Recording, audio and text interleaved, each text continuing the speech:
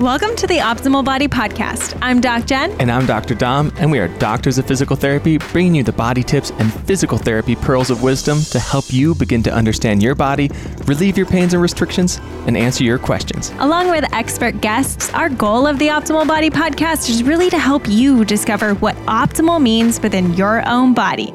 Let's dive in. Piriformis syndrome, PT pearls.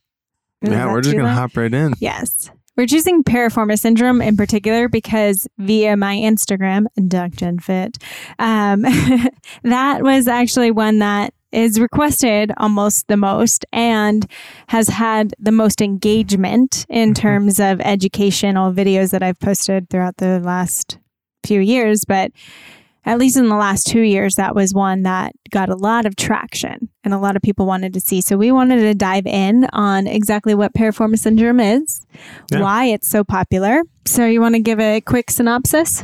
What's piriformis syndrome? A quick synopsis of piriformis syndrome. This is things you could have an entire weekend, lecture series on. And we're going to do it in 15 to 20 minutes. Let's quick explain it. So piriformis syndrome, I think the piriformis always gets blamed as this evil culprit because the sciatic nerve, everyone's heard of this sciatic nerve and this mysterious sciatica that is another thing buzz phrase. We'll go into later. Yeah, a whole nother episode right there. But the sciatic nerve comes right out underneath the piriformis. And then roughly 80% of people, it courses right underneath the muscle, but in maybe about 22% of people or 20% of people, it actually pierces through that piriformis. And then what piriformis syndrome means is that we get these symptoms kind of in the back, hip, and buttock area that may course down into our leg and our back of our thigh kind of. And then they say it's because of this piriformis and it's being inflamed or irritated and it's irritating that sciatic nerve that we get these symptoms. Yeah.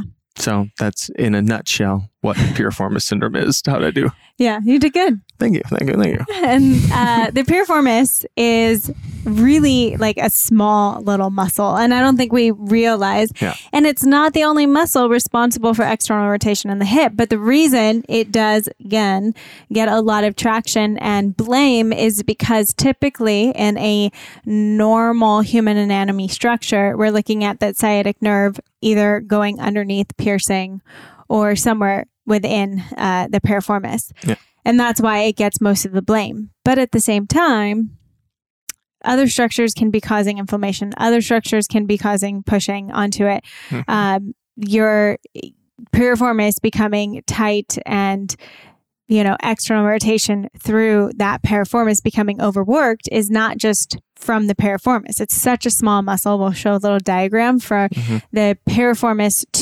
from the pelvis to the femur, which is your leg bone. And that is what causes that rotation. So if you pull the back of that pelvis, the back of that, or the top of that femur, and you pull them closer together, that is external rotation. Your leg will externally rotate. Okay. But other muscles responsible for that is quadratus femoris. That's a big one. Each of your obturator muscles, your externus specifically, I think does more so. And then your gemelli, your glutes. So all three of the glutes, the gluteus medius, gluteus minimus, and your glute max. I'm like, wait, do I know my glutes right now? You did it. Yeah. So each parts of there's so many more muscles that are involved around the hip. When we're talking external rotation, it's not right to just blame one muscle. Yeah, it's so unjust. So unjust. Unfair. Oh, the humanity. But that's where we always look at something and we see, there's the symptoms and that guy is right over that nerve and that nerve is what's causing those symptoms. That must be the issue. Yes. And then we try to jam into, and what are the things that we do to treat piriformis syndrome? We mash into the piriformis, we stretch the crap out of that thing. We, then go and batter it to all oblivion again. What are the messages you think we're sending that sciatic nerve? Well, and that's just where we want to bring perspective into. So we told you what piriformis syndrome is, meaning that it's an inflammation and compression right, into that nerve. So it's basically because the piriformis is becoming overworked, there's a compression into that nerve. So now if we're going to go smash onto the piriformis and add more compression on an already compression injury, what are we really doing? So this is where we just want people to start to think a little bit. And this is, if we take it apart very logically, is that really doing what you want it to do? And even if we stretch it, putting a muscle on stretch also adds compression. Yeah. You add tension, you're adding more force into the muscle. Yeah. And if there's already limited space, what space do you have to take up? Right. So that muscle, that thing is overstressed and overworked and has extra compression or inflammation or tension for a reason. Mm-hmm. Like, let's be detectives here. Let's find out why. Let's find out why that reason that hip muscle, that piriformis or external rotators in general might be a little limited. And then we blame the piriformis. Sorry, piriformis again, for all of humanity. Yeah. And in reality, we were looking at a study that said like 0.3 to 6% of low back and hip type cases are piriformis syndrome or classified as piriformis syndrome. So like the piriformis, purely piriformis syndrome. Yeah. So the piriformis is only the actual culprit 0.3 to 6% of the time, which 6% of back cases is actually like 2 some million a year, which is still a significant amount. It is, but out of 40 million? Yeah, but out of 40 million a year. I think it's getting misdiagnosed more, and it's because it's an easier thing to look at. But this is why we also don't like to just look at the diagnosis, because all the diagnosis is going to tell us is the symptom. Yeah. Yes, you are having pain in your glute and you're feeling it go down toward your leg. All we are doing is confirming the symptom. Likely the piriformis. But we're doing nothing to actually tell you the cause. And that's why, as physical therapists sitting here and bringing you this podcast, it's because we want you to take a closer look at the entire environment. And this is, if something is becoming inflamed, where can inflammation be building up from? I mean, that's when your whole environment really starts to take into course, because internally it's what we're eating. And foods that we eat that don't respond well to our body will cause more inflammation. If we're not getting enough sleep, that's going to cause more inflammation. If we're in an environment where we're having a lot of stress and we're not having any moments to learn how to handle and manage that stress well, we're going to cause more chronic inflammation. Especially if that's a work environment that maybe we're not moving a lot at, or we're sitting chronically or we're static in any position for more than a few hours, that adds to that picture, that whole picture. And if we're only training, and that's inflammation within your muscles, the way you get hypertrophy and build muscle is through inflammation, which is healthy inflammation. But if we're only doing that, and we're that is a chronic state of inflammation as well, if we're not bringing in mobility, yoga, breathing, all these other aspects into our body as well, and learning how to balance it as a whole. So that's where we really start to look at the entire picture. And then also know that in order for your hips to start taking over in a certain position, what are we walking on? Like, what is our base of support? What are we standing on? We're standing on our feet. Our feet. Oh, good job. I think I know this one. So if we're standing on our feet, if we're moving from our feet, walking on our feet, that has to play a role up the chain into our hips. So we cannot just blame our hips. We have to take a step back and look at the entire picture and actually see, okay, like, how are my feet moving? How are they responding? Now up the chain, how are my hips responding to what my feet are doing? Then go up the chain even further. How's my respiratory system, my diaphragm responding to my core pressure? And can I be putting more pressure into my glutes rather than actually utilizing my hip flexors in the core the way that they should be utilized? And I'm over-activating into my external rotators. So it's like, that's why, again, we can't just look at you and be like, oh, you have piriformis syndrome? Do this. Yeah, so that's why, I mean, even with what you were just talking about, we'll take you through this little screen on where just in standing, you can kind of go through all the joints top to bottom and see how that affects the hips and the hip positioning. And then with walking, being a little more aware when you're walking, you'll understand chronically those loads you're placing through the hips.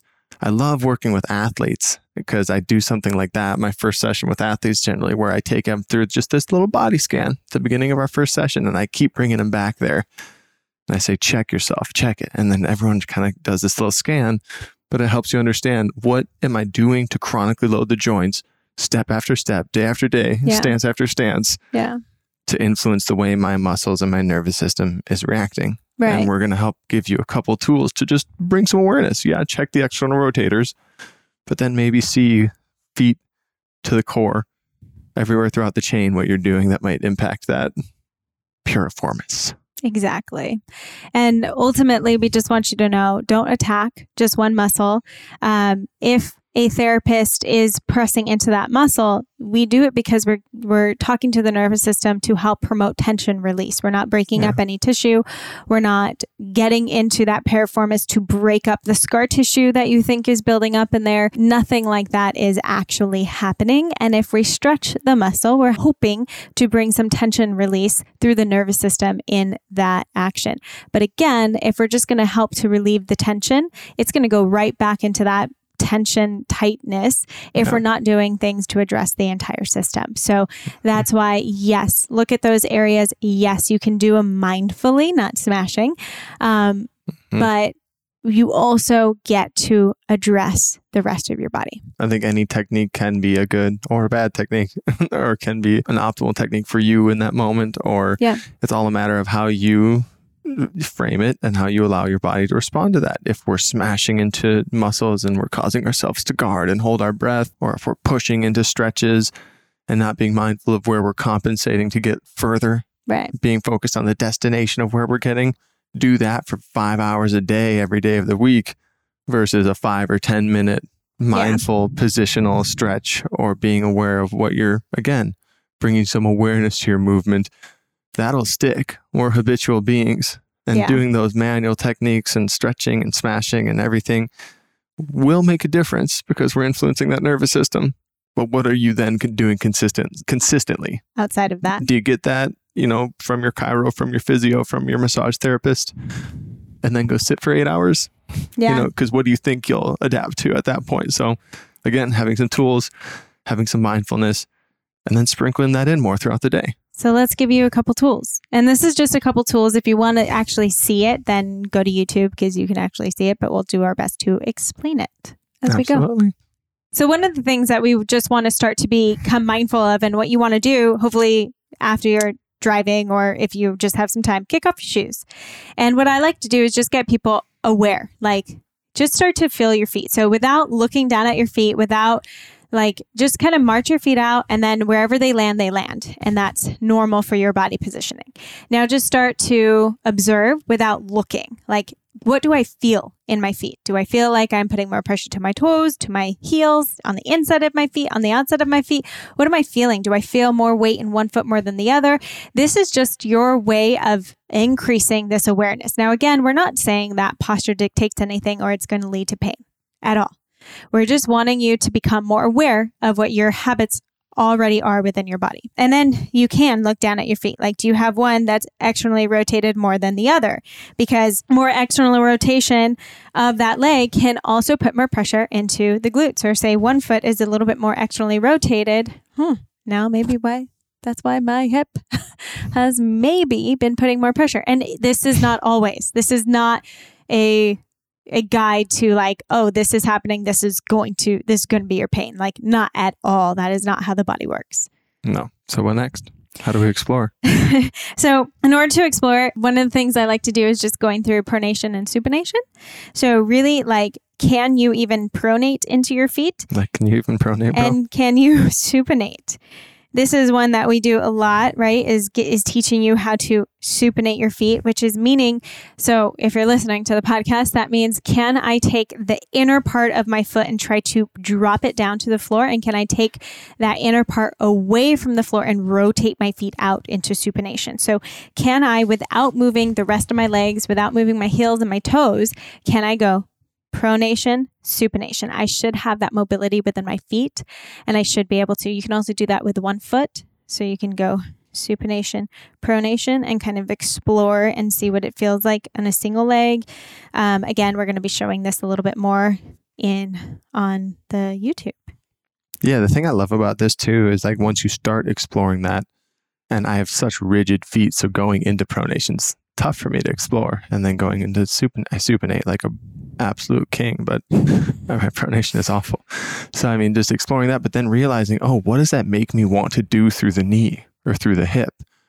when I pronate, I personally put a lot of pressure through, or I kind of roll my knees in. Mm-hmm. So I kind of put some pressure on the inside of my knee versus when I'm supinating or trying to lift my arch, I kind of roll more towards the outside of my knee. So, which is normal. Totally. And kind of exploring what happens there and where you're resting naturally, where are the knees? What does that mean through the hips? And if I do that daily, does this kind of add up to how my hips and back and feet are feeling? All right, literally wrapping up another PT Pearl on how to get rid of that pain in your butt, the Piriformis syndrome.